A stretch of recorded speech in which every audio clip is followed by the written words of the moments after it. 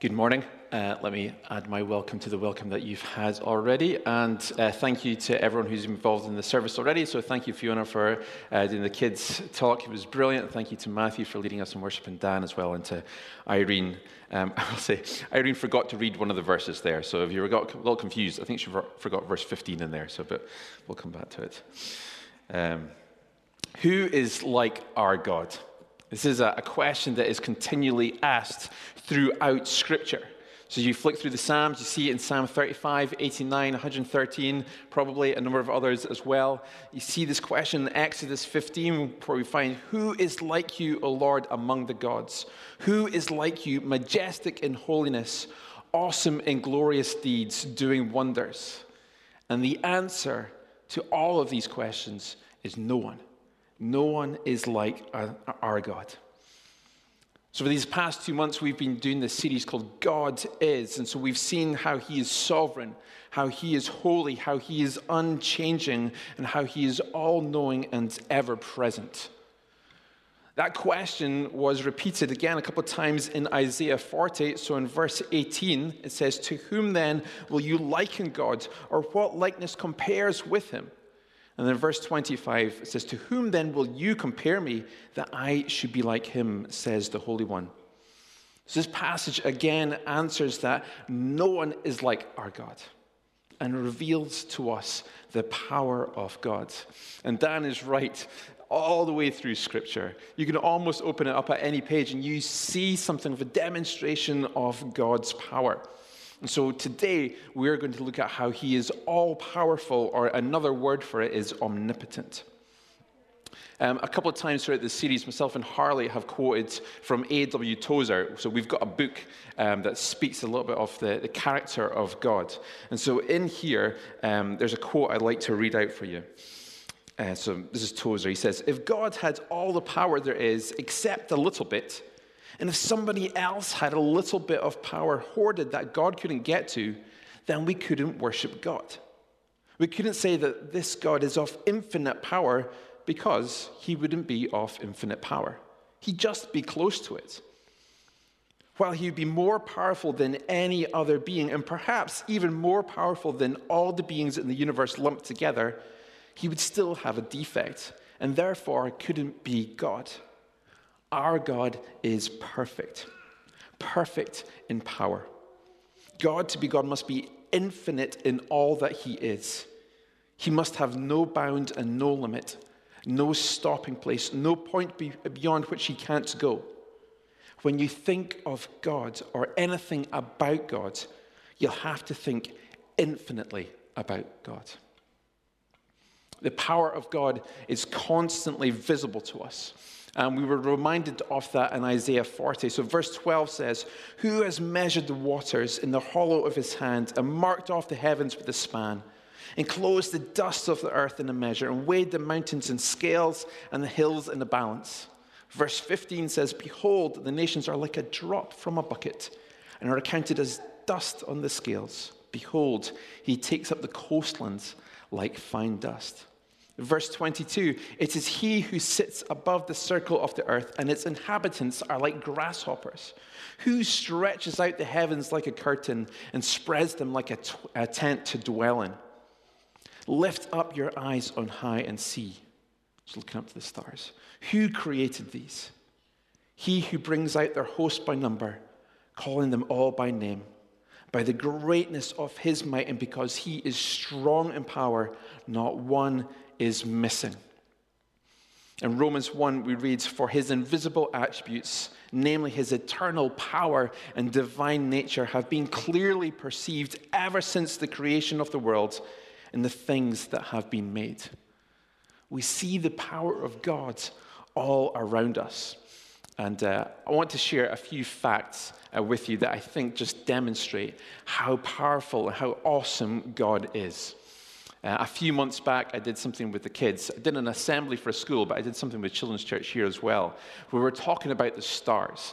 And so, as you all know, we live in a galaxy called the Milky Way. And scientists think, so they're not certain, they don't know the number, they think there's something between 100 billion and 400 billion stars in our galaxy. They think there's somewhere. That's quite a big margin of error they've given themselves there, I think. So somewhere between 100 and 400 billion. Now, if you were to try and count those, and you took 1 second for every single one of them, it would take you 3,168 years, assuming it was the 100 billion. I did the maths in an Excel spreadsheet. I geeked out here a little bit, so trust me on this. But as we've just seen in Isaiah 40, God not only knows the actual number, not only can he see them all, but he made them and he knows them each by name. We don't even know the number, but he made them and he knows them by name. Today, scientists are continuing to discover new stars that are millions of light years away. And there's one, and I quite like the name of this one, it's called Betelgeuse. So that's not how you actually spell it. It's got a bit more of a glamorous spelling to it. But that is 640 million light years away, and it's so big that you could fit 262 trillion Earths into it. These are huge astronomical numbers. Verse 12 in Isaiah 40, if you look in the NLT version, it says, "Who has measured off the heavens with his fingers?" Isn't it mind-boggling when we think on these vast spaces and objects, and they're measured by his fingertips? Of what Dan read, and again in Genesis and in Colossians 1, we're reminded God spoke all things into being, and he holds these things together. Psalm 19, verses 1 and 2 says, "The heavens proclaim the glory of God. The skies display his craftsmanship. Day after day they continue to speak. Night after night they make him known." Every time you see the sunrise, every time you look up at the night sky, would it lead us to awe and wonder as God is making himself and his power known to us. But it's not just in the huge things that we see God's power on display. We also see it in the things that are so small that we need a microscope or something even better than that to begin to understand them. Now, I didn't do biology in school, so I've just read this, so please don't come up to me with follow-up questions on this. I'm reading facts that I've read here. So anyway, so it's a little bit of the complexity of the human body for us. So we're going to talk about two things, DNA and RNA. So the first thing is DNA. So each DNA molecule, I'm really nervous because there's some doctors in the room here, so if I get this wrong, please tell me afterwards. Don't tell me now. So DNA, so those molecules they're so tightly coiled. They're tightly coiled, but if you stretch out every single molecule of DNA, they're 2 meters long. Now, if you put all your DNA in your body together, back to back, it would be 12 billion miles that you have in your body. Now, messenger RNA, that carries code that is 3.5 billion letters long. How incredible is that? Life requires proteins, and proteins are formed by combining 20 different amino acids together in the right order. It has to be the right order. So a simple protein will have about 100 amino acids all in a chain together. Now, the chances of all those coming together in the right order without some sort of intelligent design behind it is 1 in 10 to the power of 130. And some of you are thinking, okay, that sounds impressive. Can you give me, what does that actually mean to me? And so I want to give you an example using the lottery. Okay, so this is like winning the lottery 18 times in a row. That is what the chances are of these proteins coming together without intelligent design behind it. Our world contains 10,000 different species of birds, an estimated 22,000 different fish, about 65,000 different types of trees, 300,000 plants, 610,000 fungus, 7.7 million animals, and apparently there's about 40,000 different kinds of spiders. These are not just facts we can learn about, but something we can experience each and every single day. Allow your senses to be reminded of the power of God. As you walk through creation, hearing the sounds of the thousands of creatures that he has made, the wind in the trees, the rush of the sea, the smell of flowers, the warmth of the sun, the beauty found in each and every snowflake. Each and every single day, we experience the power of God in his creation. Friends, I could go on and on. But do you see how powerful God is? Do you see that no one compares to him?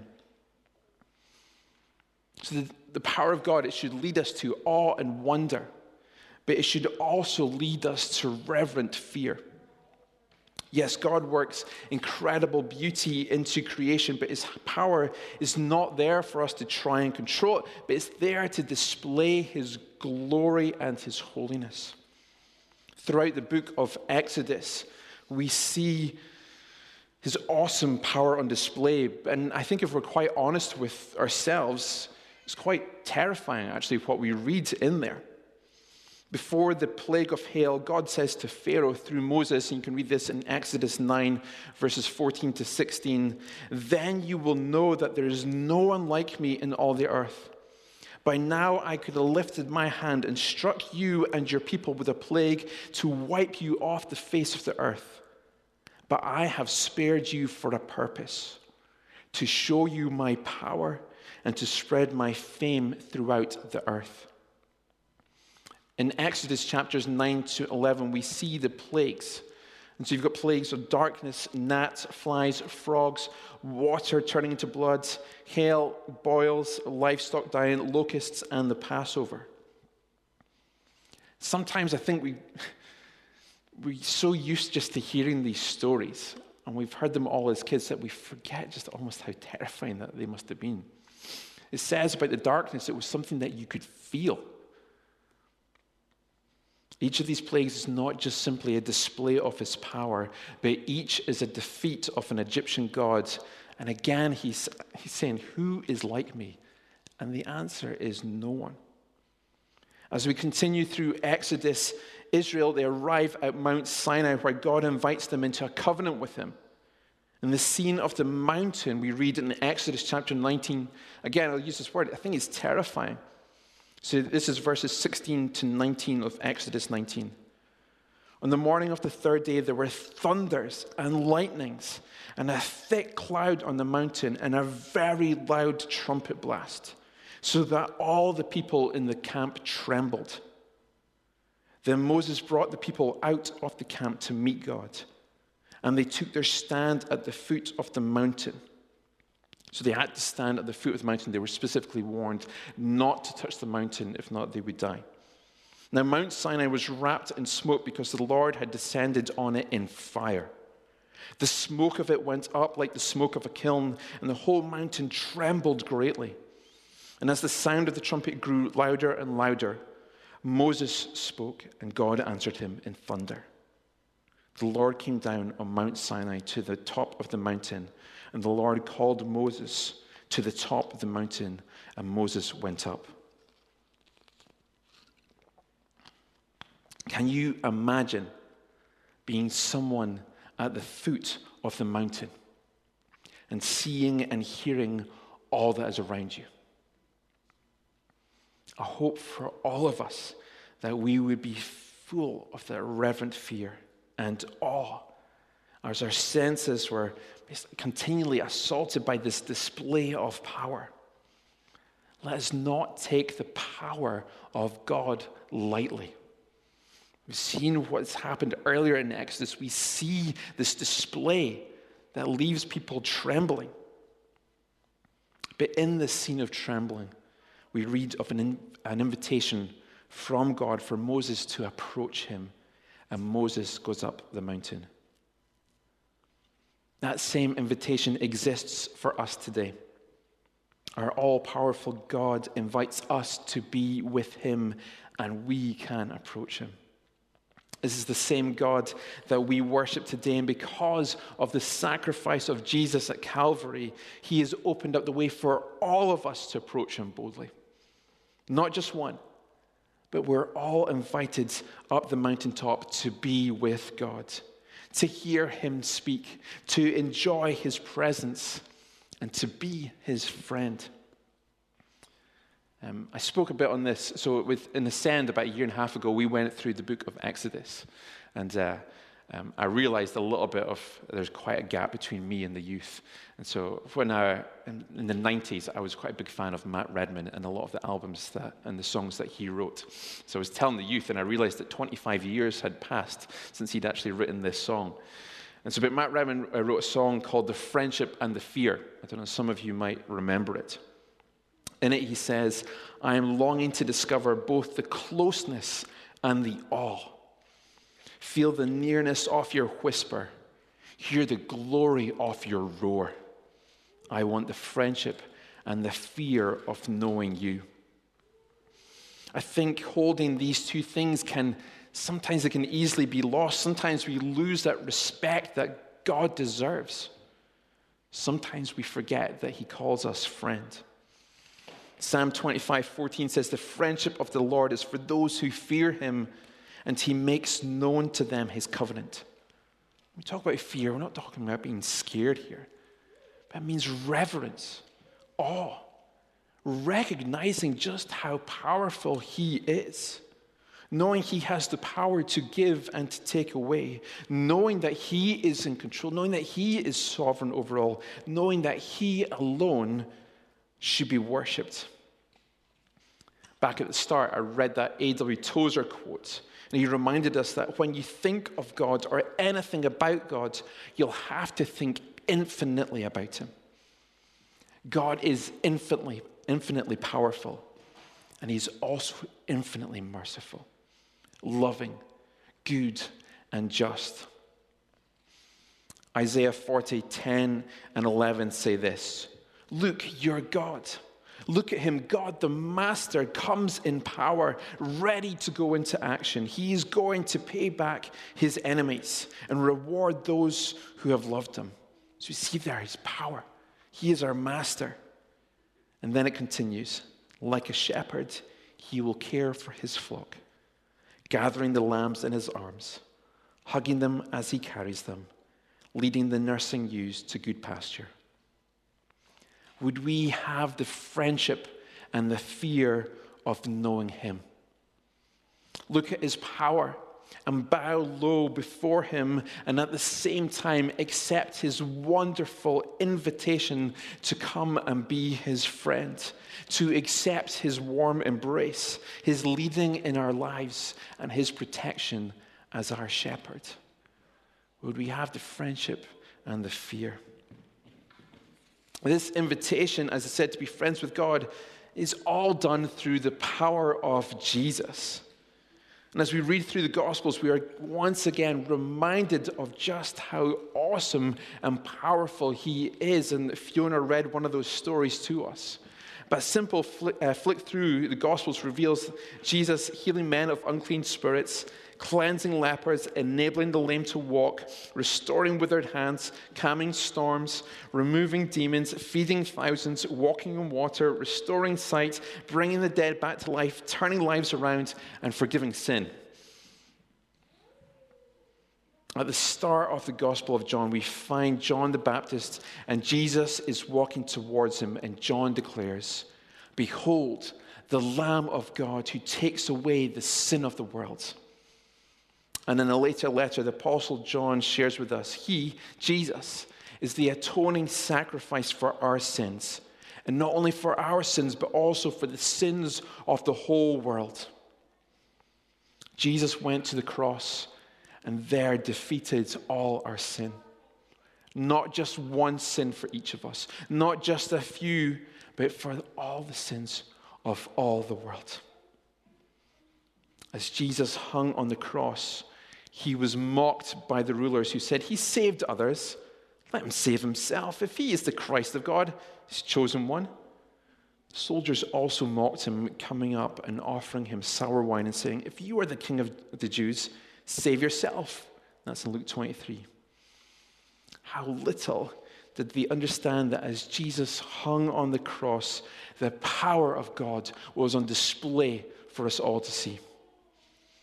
Jesus could have defeated those nails that went through his hands and his feet. Don't ever doubt that, but this was a bigger battle against sin and death. And as we see in his death and in his resurrection, he was victorious. Jesus is more than powerful to deal with all of our sin. 1 Corinthians 15, and we know these verses well, but I'm going to read them because they're amazing. Death is swallowed up in victory. O death, where is your victory? O death, where is your sting? The sting of death is sin, and the power of sin is the law. But thanks be to God who gives us the victory through our Lord Jesus Christ. Jesus invites us to trust him and to share in the victory which only God can secure for us. Only he is powerful enough to deal with our sin. Only he is powerful enough to make a way for us to have this amazing reconciled relationship with God. In Acts 4, we read of Peter and John, and they're before the high priest. And Peter, filled with the Spirit, proclaims, "There is salvation in no one else, for there is no other name under heaven given among men by which we must be saved." Do we place all our trust in the power of what Jesus has done on the cross for us? May we rejoice in this power that saves. May we put all our trust in the power of Jesus, because there is no one else to trust. May we acknowledge that there's nothing that we can do to overcome sin and death. We are powerless. And would we just wholly come to him with surrender and hearts full of thankfulness for what he has done. Lastly, as we've seen in Acts 4, this power lives inside of each of us for all who believe, for all who have faith in Jesus. In Acts chapter 1, just before Jesus ascends into heaven, he shares these words with the disciples. This is Acts 1:8. "You will receive power when the Holy Spirit has come upon you, and you will be my witnesses in Jerusalem and in all Judea and Samaria and to the ends of the earth." The power that rose Jesus from the grave lives inside each of us. Just let the truth of that resound in your heart and in your mind. As we continue through the book of Acts, we see the power of the Holy Spirit at work in God's people, and that continues today. For all who believe in the Lord Jesus Christ and have surrendered our lives to him, we are new creations. The old has gone, the new has come, and in this new life, we live in the power of the Holy Spirit. How often do we look to live from our own very limited power?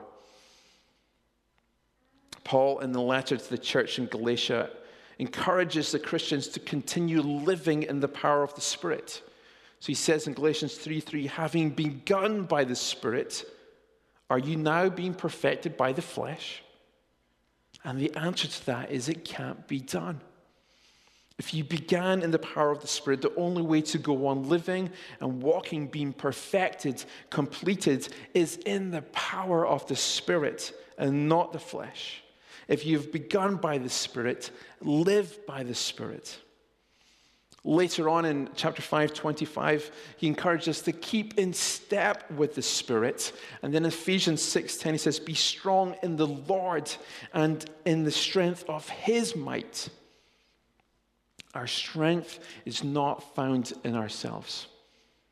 It is found in him who lives inside of us. He gives us all that we need for the battles in this life. And if you continue in Ephesians 6, he talks about battles against the rulers, authorities, and cosmic powers, against spiritual forces of evil.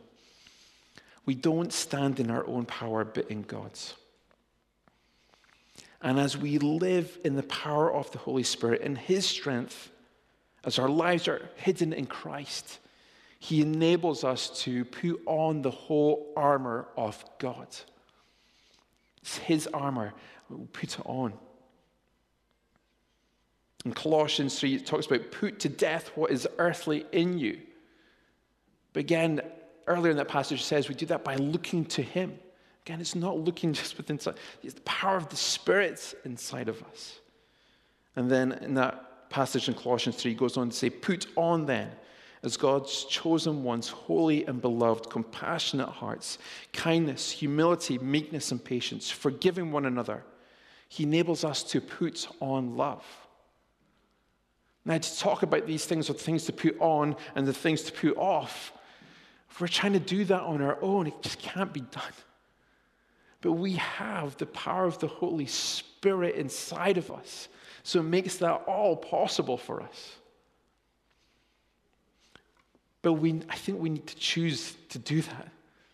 We need to choose to live in the power of the Spirit. We need to choose every day to come to Him and to say, "God, I surrender my life to you. I need to live in the power of your Holy Spirit. I need your help to put on this armor. I need your help to put off these things, to put on."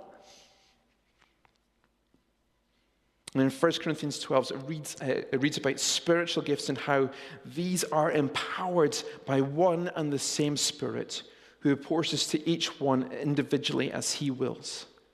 And these gifts, which we receive through the power of the Spirit, are to be used for the glory of God and for the common good.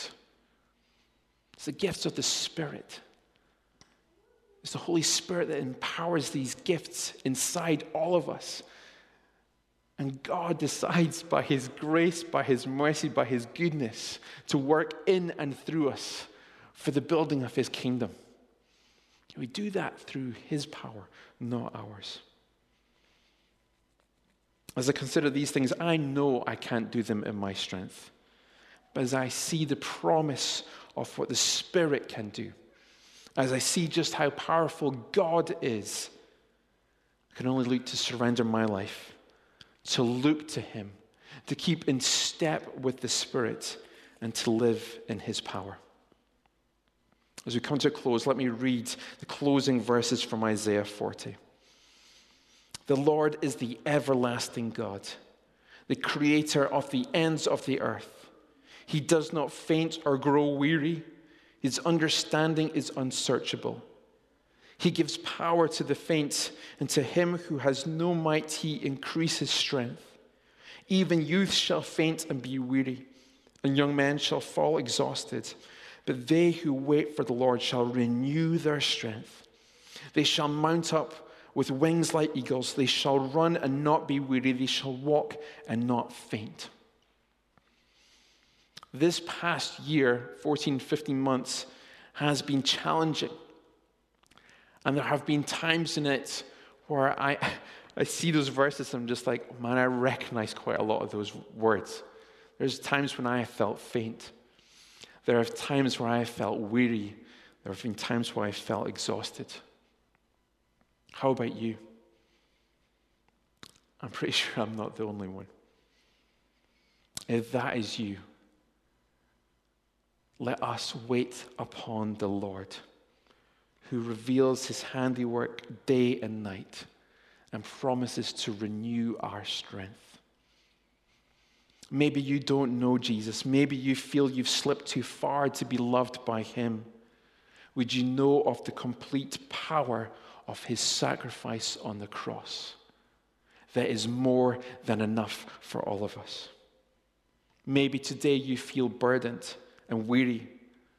Would you come and walk step by step with the Spirit, not on your own, but with Him and in the strength of His might? For all of us, would we truly recognize how amazing our all-powerful God is? And would we desire that friendship and that reverent fear of knowing our all-powerful God? Amen.